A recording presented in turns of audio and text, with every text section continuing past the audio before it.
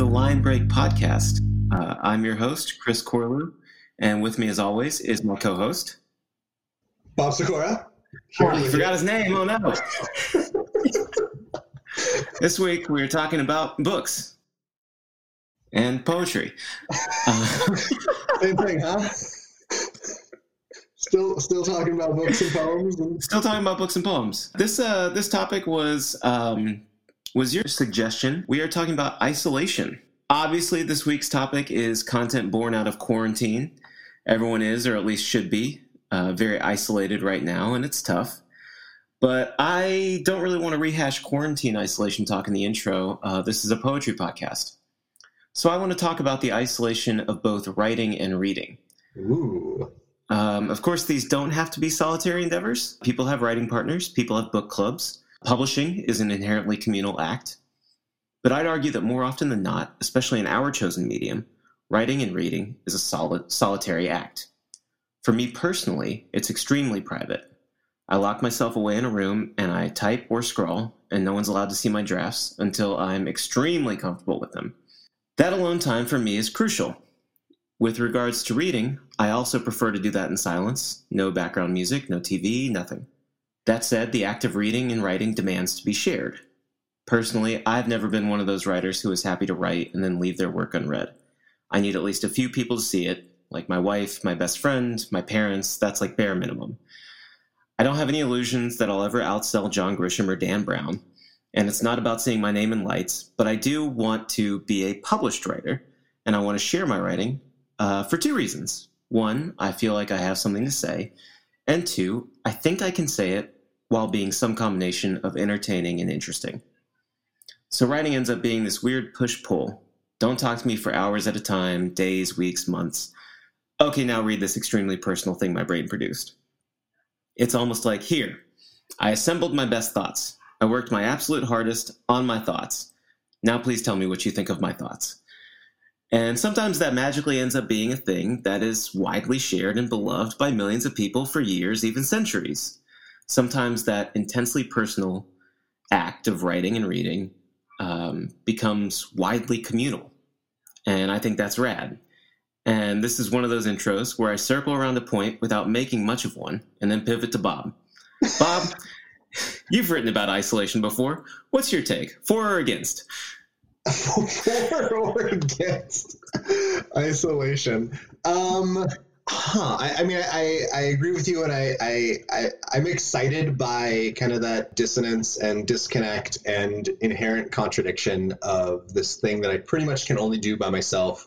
But it doesn't, for me, it doesn't feel like it becomes the thing until I share it. I have a, like, I had not thought of this going into it, and now it's coming to mind. I'm like, I'm going to say it, and I'm like, oh, I'm going to be so embarrassed about this. But I definitely have a, like, moment, like freshman year of college. I'm going to say 4 dudes in, the tiny dorm room situation. Yeah.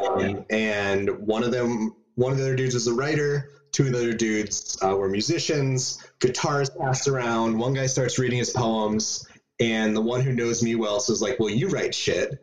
And, like, that was the moment where, like, I pulled my notebook out and, like, read it to people for the first time ever.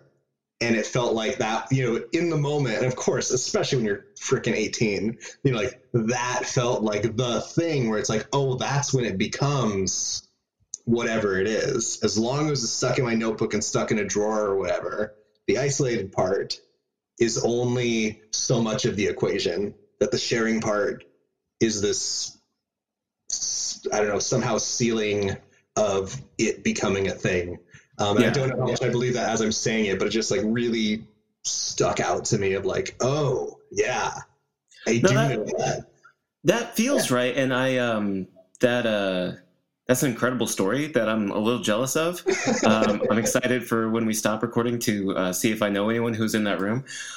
But yeah, that's definitely 2 of them, definitely. Okay. Yeah, that's awesome. I'm a little jealous of that. I don't really remember the first time I did that with a piece of writing, but you're making me think of, I spent all of high school in bands, and, right. There's an element to, well, if we're practicing 3 times a week in a garage. What are we doing? But then when you go play a show, it's like, okay, now people see what we've been doing. Right. Yeah, there's something about that. Absolutely. Yeah, it's a cool story. And yeah, there is like you said, it's an inherent contradiction to the whole process. But that isolation part is totally necessary. Right. When you phrase the question, am I pro or against isolation? It's just a troll question. I know. I'm going to roll with it. I guess I just wanted to kind of lead with, like you were saying, obviously isolation is on our mind in the present moment because of quarantine, because of the virus. For me, it is extra on my mind. For our listeners at home, this is not our first recording separate. We've done this a few times, but this is the first time we're not physically in the same location because I moved. So I'm recording this from Kansas City. You're in Chicago. I've got a job. I've got a job. Thank God. And as we were just saying before we can start recording this is like my 10th or 11th day down here. And obviously moving to a place where I don't know anyone is this increased sense of isolation. And I've done this several times now, just like this intentional, gonna move myself away from a place and people that I love. So apparently I'm very pro isolation, and something I need to do every 3 or 4 years is just like remove myself from the scene entirely. But I don't know why. Yeah. But it's definitely, it's on my mind, and in particular, that incredible sensation of the first night in an apartment without any furniture, sleeping on an air mattress. Like it just hits you so intensely of like, oh shit, what did I do? I knew I was doing this for months. Yeah. Now it's here.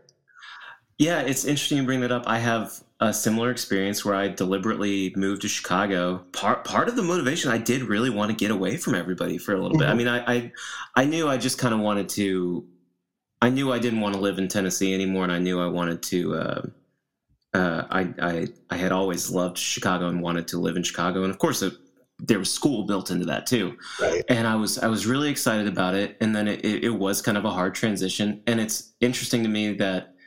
Now that you mention it, you say you do it every 3 or 4 years. I haven't done it since. I've barely left the neighborhood that I moved to. I moved to Rogers Park, and then after graduation moved to Edgewater, which is one neighborhood south, and I haven't left Edgewater. Yeah, that's interesting. That you say. Just every couple of years, like something compels you to a hard reset. You move for graduate school twice, you move for job this time, you've had other reasons, but it is compelling that you've never been like, no, I need to stay in Chicago or Boston or Utah or whatever, Sure. Just like a move away. I don't know. There's probably something we could explore about that. I don't know how much that might be for therapy as opposed to a podcast. But. Well, yeah, I when I was writing the intro, I was like, should I ask Bob about Kansas City and like moving during a quarantine? And I was like, I don't want to put all that on Bob. No, I mean, moving during quarantine sucks. There's no way around it. I knew this was the case, but yeah, I didn't realize it until I got here. I'd be like, wow, it really does suck to like just have me to move the stuff into the apartment. And then like, I'm buying furniture, and most of it's like really crappy stuff where I have to assemble it once it's in here, but still just like lugging a thing into the apartment. I bought a table off Craigslist the other day, barely fit in my car. The guy had to help me, and then I got home and I was like, well, shit, what do I do now? Yeah. Like I can't really just like knock on someone's door and be like, hey, you want to help me with this? Right.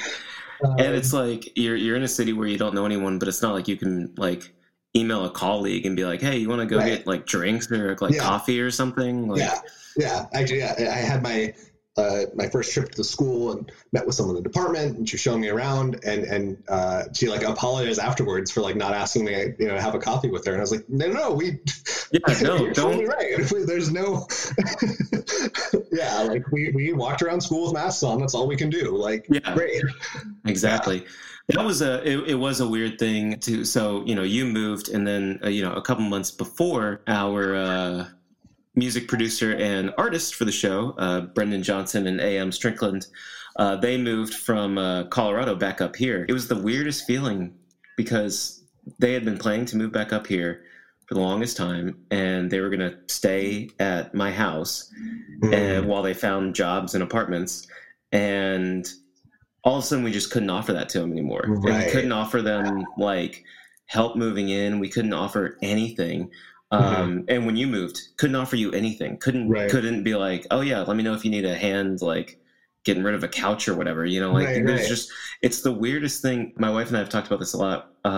Just the sort of having to unlearn a lot of politeness during quarantine. Like, you don't hold doors open for people anymore. Like, just don't do that, you know. Which is like really bizarre, really like unsettling, and it feels rude. Like, if I'm going into like a convenience store or something and someone's coming out of the store and I can see them and they like have their bags or whatever, and then you're just like standing there like 6 feet away from them, waiting for them to exit. Yeah. And normally I would grab the door and open it for them, but instead you're just like, hey, you're going to get out of the store anytime soon? Like, I need to run in real quick. Very weird effect of quarantine. Yeah, absolutely. I don't know if I have the words for it. This feels like a good segue into poetry. It does. In that, part of what I was thinking when I was looking for a poem today, or I guess I didn't know what I was looking for. Pulled the book out of the shelf, read it, and it was one of those things where it's like, holy shit, this poem I read entirely different now than I did years ago. Okay. And how much that excited me. And yeah, that the isolation that's on my mind right now has a lot to do with the way that maybe isolation in general, maybe, I'm not firm on that, but at least like this current moment of isolation is just shining such a light on the way things are now compared to the way they used to be. And the way that maybe they can't be the same again, or the way that, or in a good positive way, the way they could be different. Sure. You know? And that's an exciting moment of, maybe clarity is not the right word, but of the ability to see all that. Sure. Possibility, maybe. Yeah, absolutely. Yeah. Is really freaking cool. Scary. Right. You know, so somehow I think maybe that's a segue. Okay. No, that works. Yeah. Let's hear the poem. Okay. I haven't read this book in full in years, but I'm going to argue that this is the book of poetry that I most often like just pull out of my bookshelf just to like, I want to see something in here again and just read a poem or two. I like that. Okay. So this is from Tracy K. Smith's second collection, Duende, and it's called I Don't Miss It. But sometimes I forget where I am. Imagine myself inside that life again. Recalcitrant mornings, sun perhaps, or more likely colorless light filtering its way through shapeless cloud. And when I begin to believe I haven't left, the rest comes back.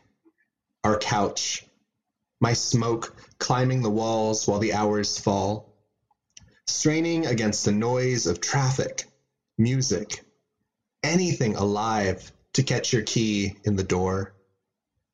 And that scamper of feeling in my chest, as if the day, the night, wherever it is, I am by then, has been only a whir of something other than waiting.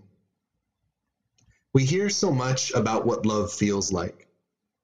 Right now, today, with the rain outside, and leaves that want as much as I do to believe in May, in seasons that come when called.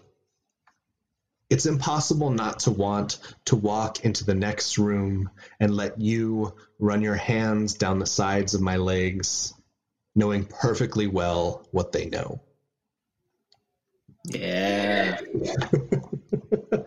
Man. So my immediate reaction on reading this poem was like, this is a perfect lyric. And it's kind of it's a perfect little breakup poem. It like isn't trying to like gut punch you or anything, but it does anyway. I felt like Yeah, I even like the trick of the title overlapping with the first line. I don't miss it, but sometimes I don't always love that. But Okay. but I really liked it here. Yeah. When it works, it super works, and when it doesn't, Yeah. Yeah. The thing that stuck out to me was how it uses physical spaces to evoke past life. Ooh, yeah. To catch your key in the door and that scamper feeling in my chest, or the ending where it says it's impossible not to want to walk into the next room, right, unless you run your hands down the sides of my legs. So much of that longing comes from the power of physical space. Yeah.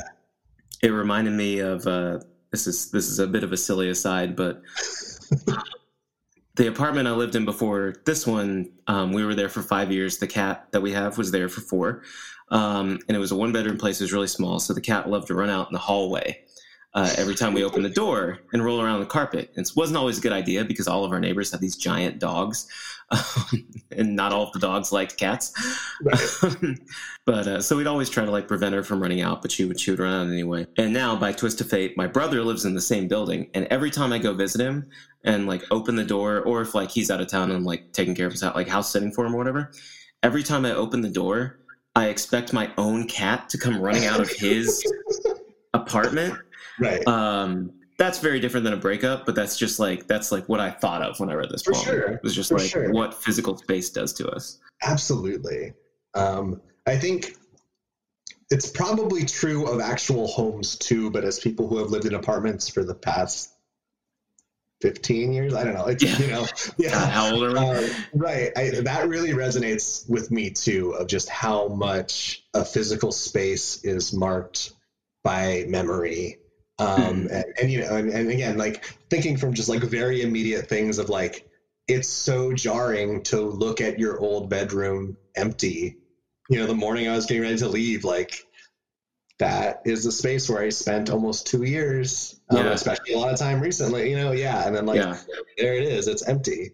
Looks weirdly bigger now that all my stuff's out of it, And similarly, I feel a weird kind of anxious haunting over the ways that you live in this space for a long time, and then it's been just, especially with apartments, and again I guess this is probably true of homes, but it's just been so long for me, but just that you can actually never go back into that place, that it really does just live as memory going onward.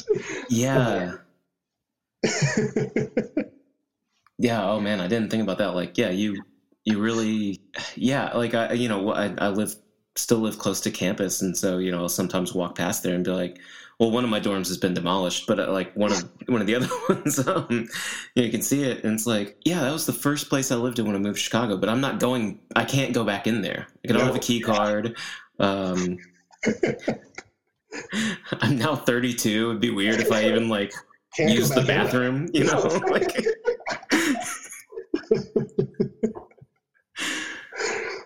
I will say, not to go too far off an aside, that was generally a favorite thing of mine in Chicago, is to go way up north, by Loyola, walk by the lake, and to know that I could always find a bathroom on campus. Yeah. Oh, yeah. I knew exactly where I needed to go. Back into poem land. Right smack in the middle of this one. It's this kind of long, winding sentence. Straining against the noise of traffic, music, anything alive. As you noted, that awesome line, to catch your key in the door. Such an just efficient use of space there to get the exact thing. We all know that. Absolutely. And the scamper of feeling in my chest, as if the day, the night, wherever it is, I am by then, has only been a whir, and just a fantastic line break. Title. Roll credits.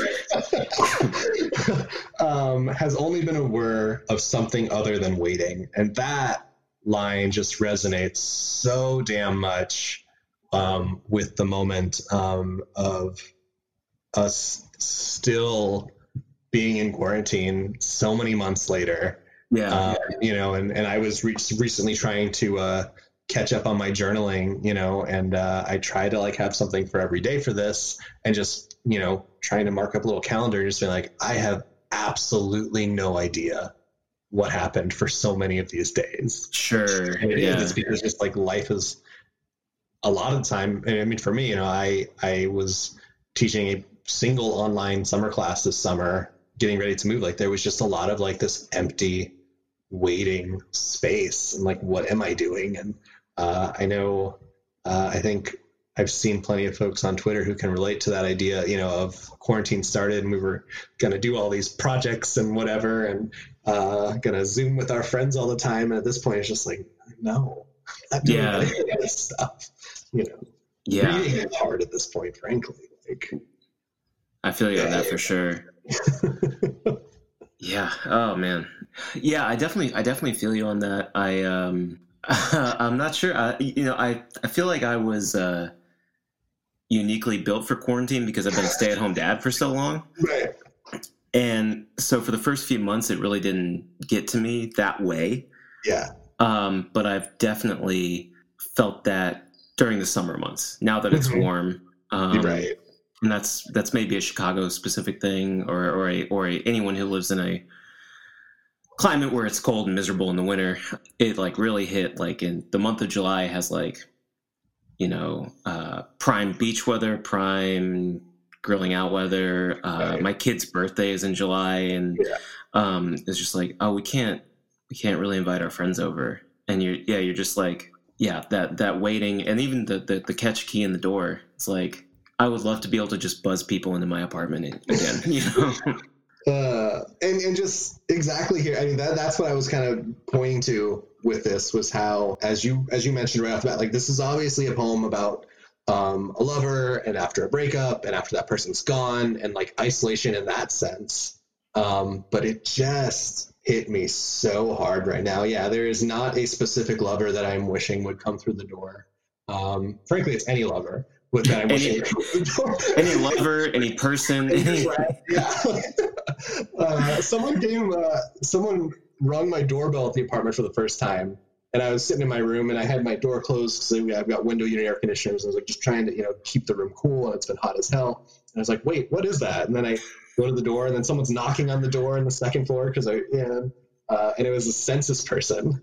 Man. We were both so upset. I was like, I filled it out already in Chicago. You only have to talk to me for literally a minute and then you leave. But exactly, I was, what? A person for me? Oh my God. And what a surreal experience. And I wanted to think too, you mentioned that the title leading into the first line thing, which as a practice, I like it better than a bad title. I like it better than untitled.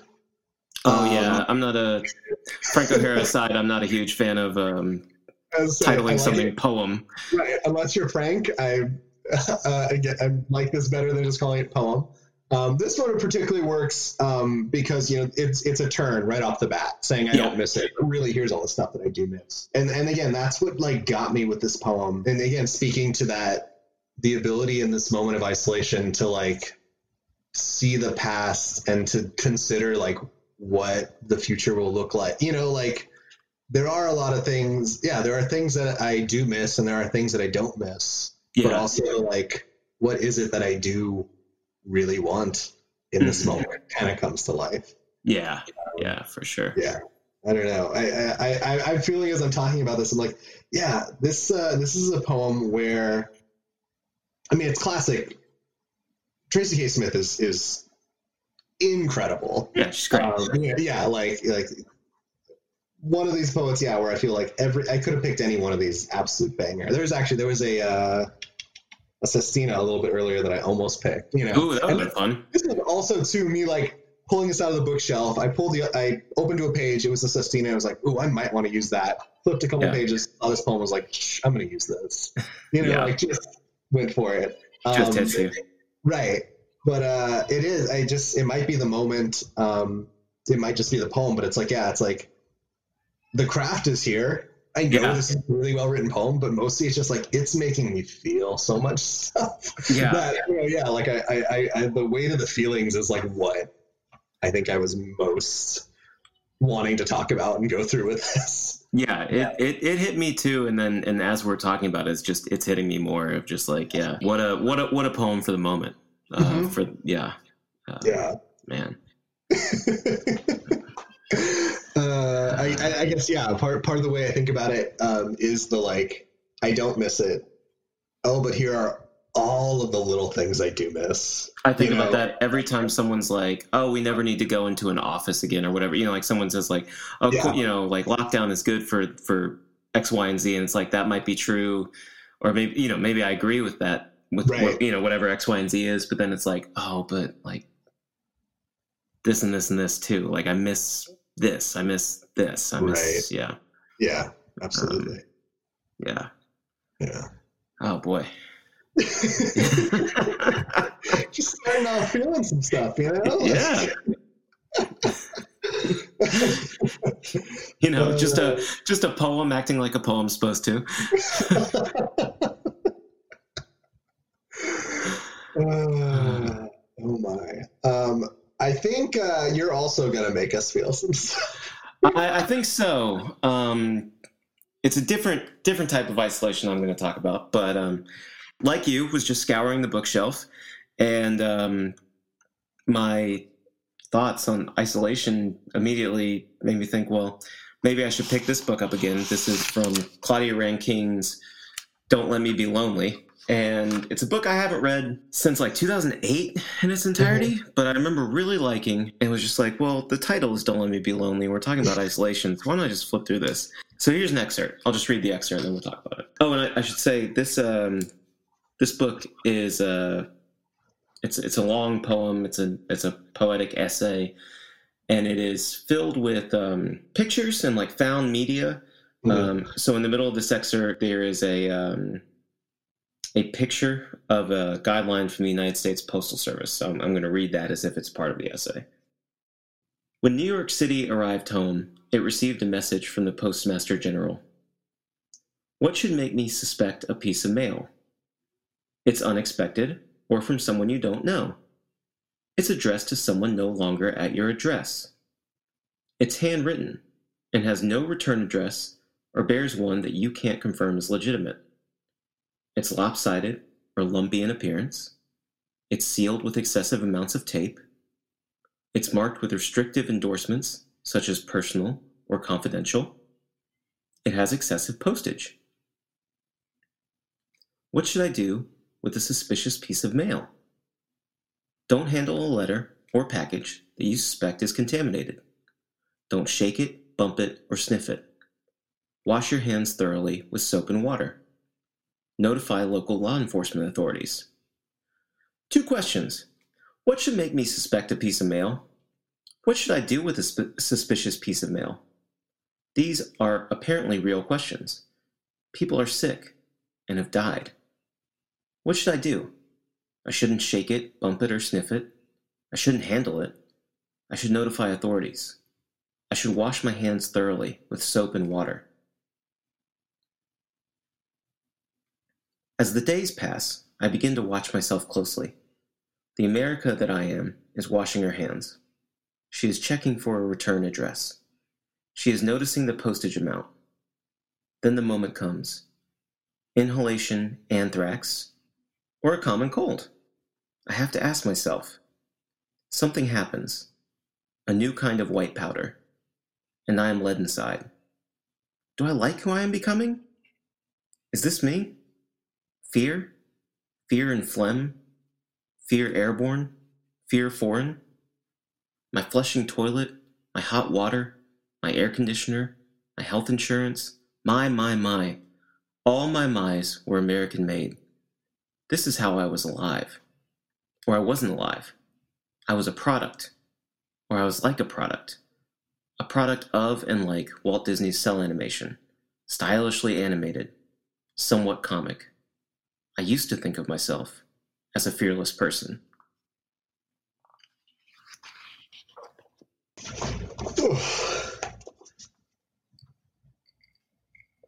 Similarly, especially as we got to that last paragraph, or I guess it's 2 paragraphs, this is something where it's like, oh, I can't even read this the same anymore. Yeah.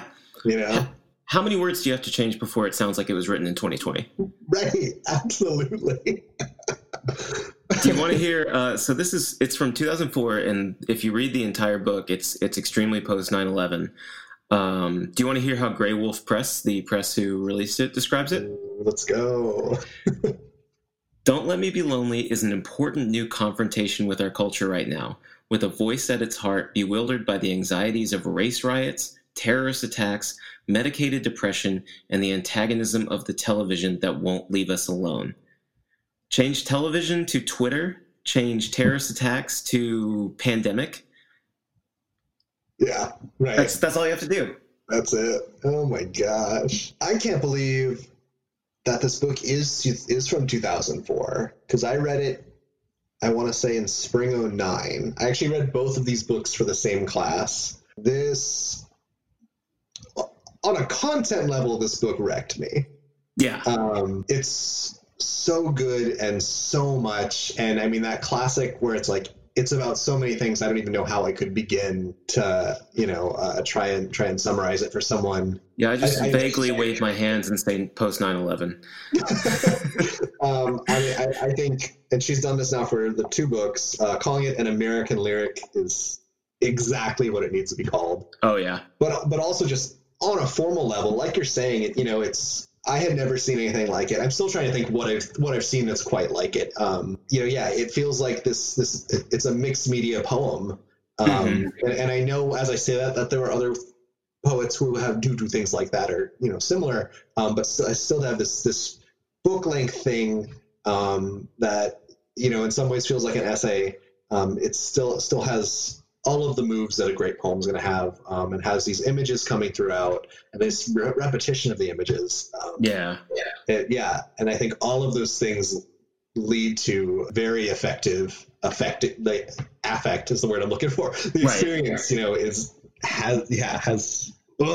I am without words for how much I love this book. Yeah. And it's been a while since I read it, so I'm probably going to keep it out and read the whole thing again. Enough of me talking. You say something. Sure. Well, I have a little bit of I have a slight bit of a rant that ends in a question. Okay. For why I chose this for isolation. It wasn't just that the title of the book is "Don't Let Me Be Lonely." So it's a book, we were talking about, it feels prescient for 2020, even though it was written in 2004. And I think the frustrating thing about that is that it reminds me that despite the lofty promises of the Obama administration, we have not at all gotten over the Bush administration. Mm-hmm. You can go back further, where despite temporary economic triumphs of the Clinton administration, we are still suffering greatly from policies enacted by Reagan and Clinton and Bush and even Obama. There's an idea when we're on our neighborhood walks, I see yard signs that say like "flush the turd on November 3rd" and with like a picture of Trump in a diaper on it. Right. And there's this idea that like once we get Trump out, we're going to be okay. And we won't. We're not going to be okay. There's going to be a lot of work left to do. There's going to be a lot of work left to fix shit that happened before you and I were even born. Right. Cut to all the people of color listening being like, yeah, we've been telling you. But it just reminded me of like, there's the talk of like the hand washing and the USPS being in trouble and people as products and race-based fear and health insurance anxiety, and like Walt Disney gets brought up, and we're like all focused on Disney World right now because the NBA is happening in Disney World. Like it just feels like so like insert Russ Cole smashing a beer can, time is a flat circle gif here. And for me, what it made me think of, and this is purely a reading within regards to like the topic at hand and things like that. Do you ever feel like a painful isolation in when you know you're right about something and other people don't see it? Like if you see something like, and I say this as a person who is frequently wrong about a lot of things, but like when you can see something bad coming from miles away and everyone around you doesn't think that it's going to be that bad, and it turns out the bad thing happens and you were right, but it doesn't feel good to be right. Like for me, this is the Iraq War. I remember specifically one day my mom picked me up from school, and I heard like an NPR report about how UN inspectors hadn't found weapons of mass destruction, but Bush wanted to go to war anyway.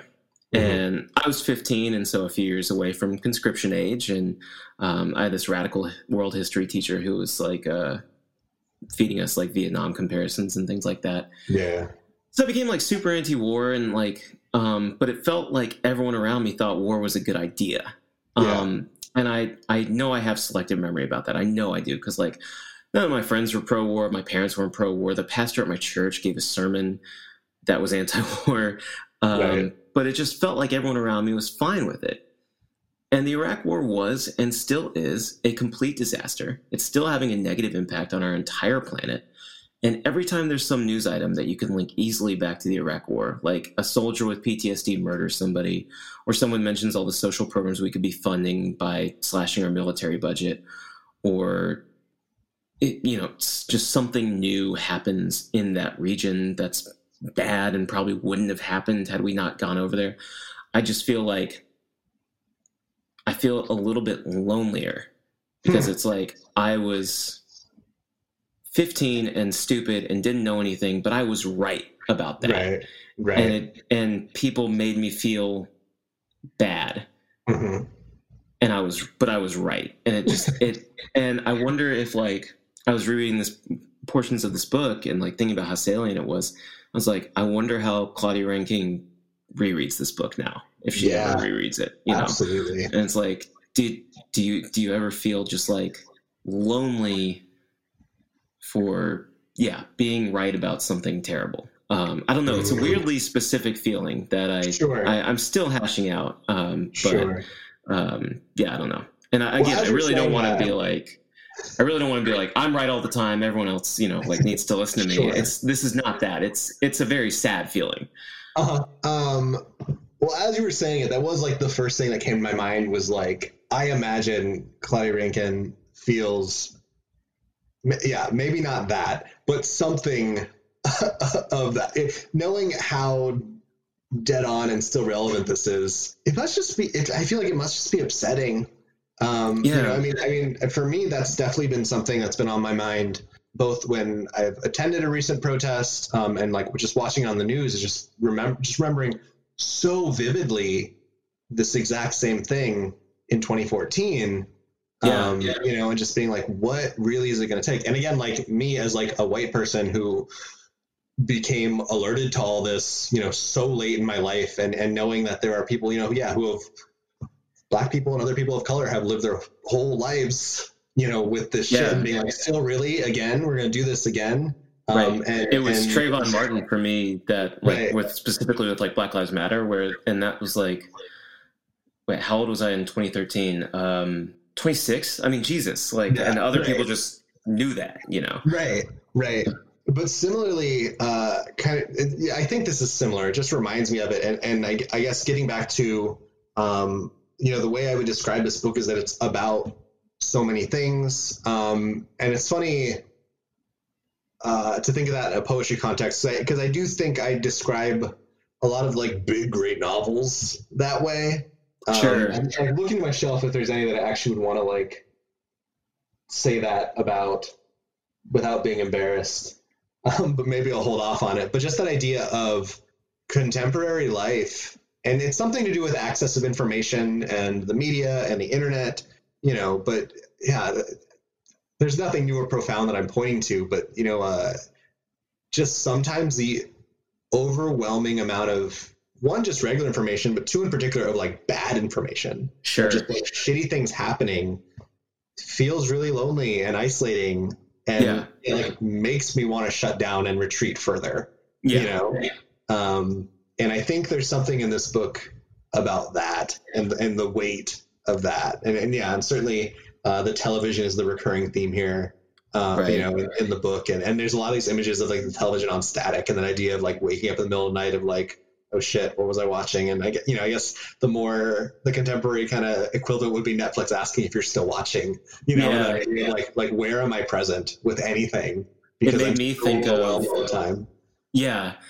It made me think of the television is static of waking up in the morning and checking Twitter.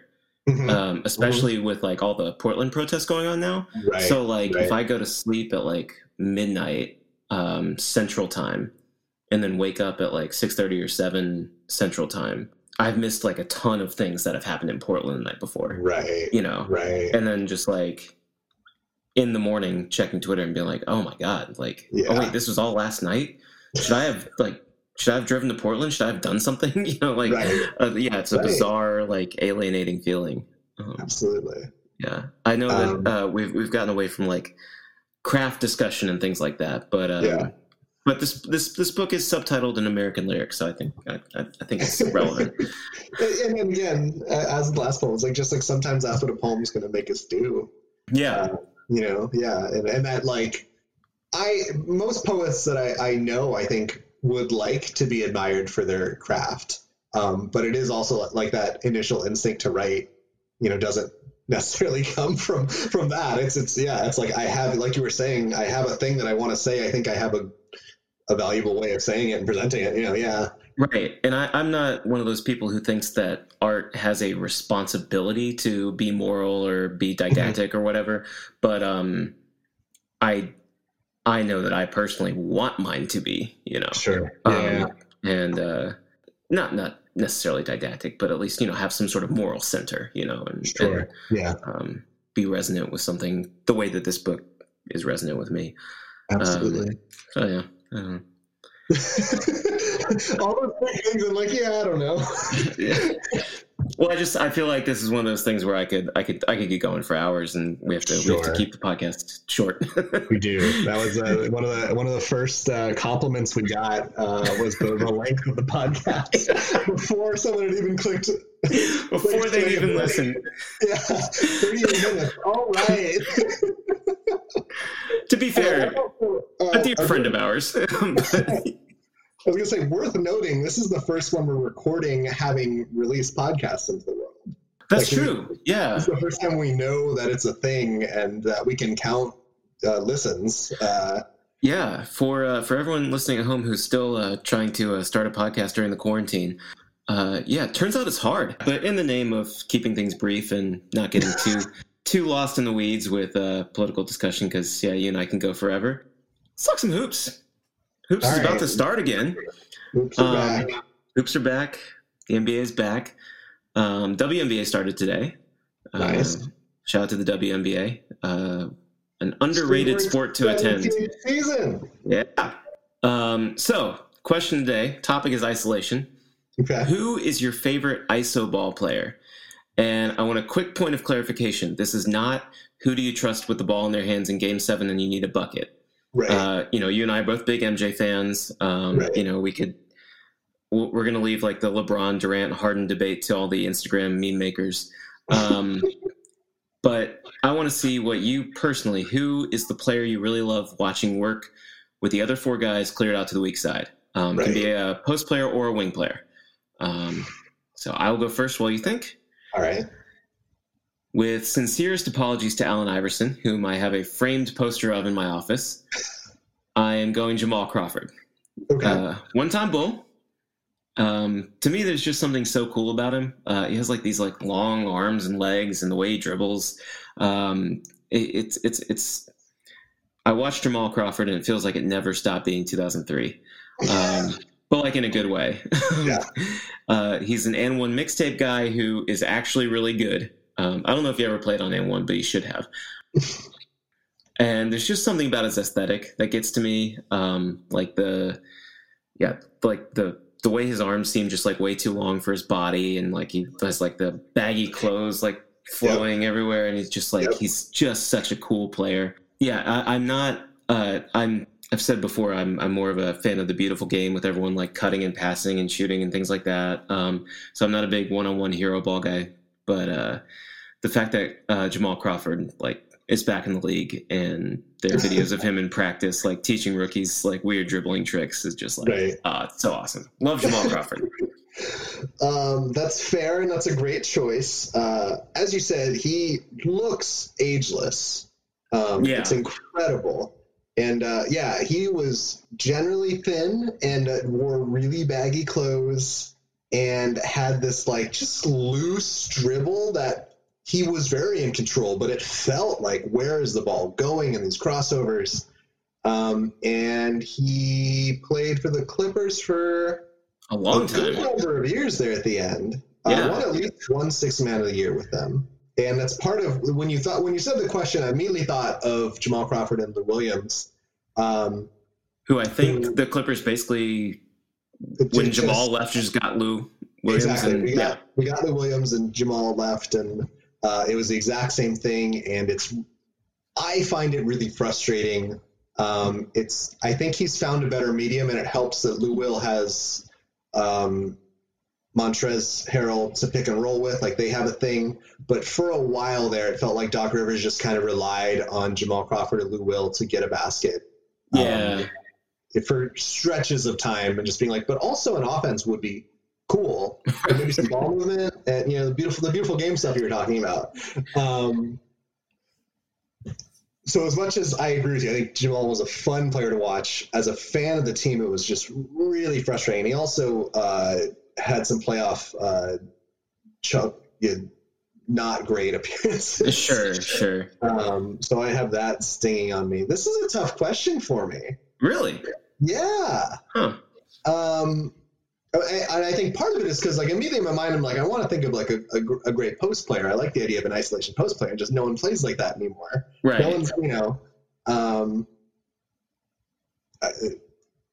the troll answer is like, like Carlos Boozer. Okay. Just because I brought up a Clipper you don't like doesn't mean you have to bring up a Bull that I don't like.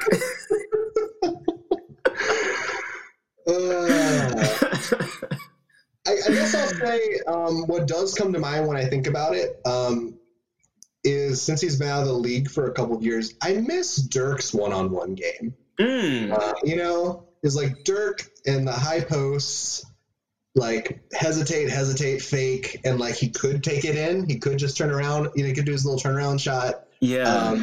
And I love clunkier guys because they remind me of myself. Sure. Like part of me, again, also like not a real answer, but it goes like, Blake Griffin, because his entire game is just this herky jerk move that, just like, there's no finesse to his post game. And I relate to that. That's fair. But when I think Dirk is a great answer. When I think of Blake, I think of that 1-2-3 screen roll where he screens for Chris Paul, gets the pass at the elbow, and then alley-oops to DeAndre. Mm-hmm. Or I think of him catching alley-oops on the break. Sure, yeah. And I know that he has added a lot to his game. I really respect like the way he has, through all injuries and things like that, like added so much to his game. He's become like a really good passer and a really good playmaker, a really good point forward sometimes. Right. He doesn't count as an ISO player to me, I don't feel like. If the first two things I think of are a 1-2-3 pick and roll and catching alley-oops on the break, not an ISO guy. That's fair. That's totally fair. It did happen. It was never pretty. And he still found ways to score, but it was... the exact opposite of Jamal Crawford, where you want to watch this happen over and over again. You don't want to watch it with Blake. No. It's little Tyrannosaurus arms, the exact opposite arms of Jamal Crawford. And also, just on the Jamal thing, just shout out to, I'd forgotten about this till I'm thinking about it, but he had to like cross you up and like, just like this, like, to call it a runner feels unfair, but like, it would be this kind of runner long shot that just, it didn't make sense. I don't know how you can do it. He was one of those guys where just like it never seemed like the ball was going where it was supposed to go, but you knew he was in control. Yeah. Yeah, like a whirling dervish. In my head, a little bit the answer is yes, just because we're starved for basketball. Is Jamal Crawford being on the Brooklyn Nets enough for you to watch Raptors Nets first round games? That's tough because that's really tough because I just aggressively hate the Nets.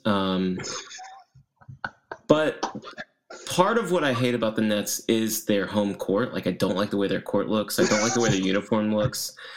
I don't like anything about their aesthetic. I don't like anything about the Nets. On the contrary, I love everything about the Raptors. I love their uniforms. I love their home court. I love Pascal Siakam. I love Father of the Year Fred VanVleet.